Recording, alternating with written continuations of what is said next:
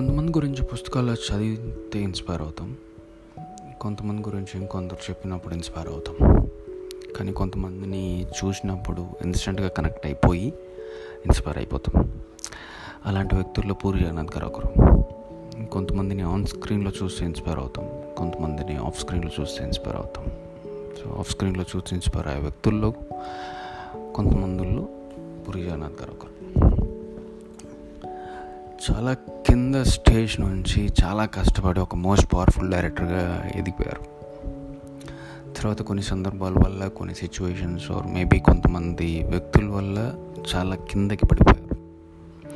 మళ్ళీ బాగా కష్టపడి, మళ్ళీ పోరాడి దానికంటే డబల్ హైట్ ఎత్తుకి ఎదిగిపోయారు.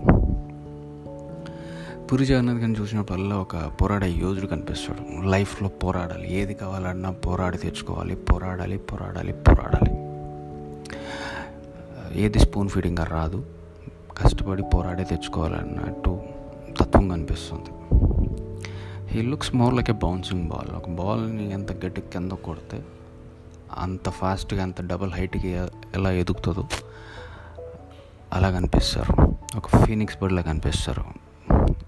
తన యాషెస్ నుంచి మళ్ళీ రీబౌన్ అయ్యే ఒక మోస్ట్ పవర్ఫుల్ ఫీనిక్స్ బర్డ్లా కనిపిస్తారు. తను చెప్పే మాటలు కానీ, తను చూపించే హీరో క్యారెక్టరైజేషన్స్ కానీ చాలా పవర్ఫుల్గా, చాలా రియలిస్టిక్గా, ఎంతో లైఫ్ ఫిలాసఫీ ఉంటుంది దాంట్లో. లైఫ్ని ఆ యాంగిల్ నుంచి చూడాలని చెప్తూ ఉంటారు. సో ఇలాంటి మాటలు, ఇలాంటి హీరో క్యారెక్టరైజేషన్స్ ఇంకా చాలా చాలా చెప్పాలని అండ్ చాలా చాలా బర్త్డేస్ జరుపుకోవాలని wishing a very very very happy birthday sir.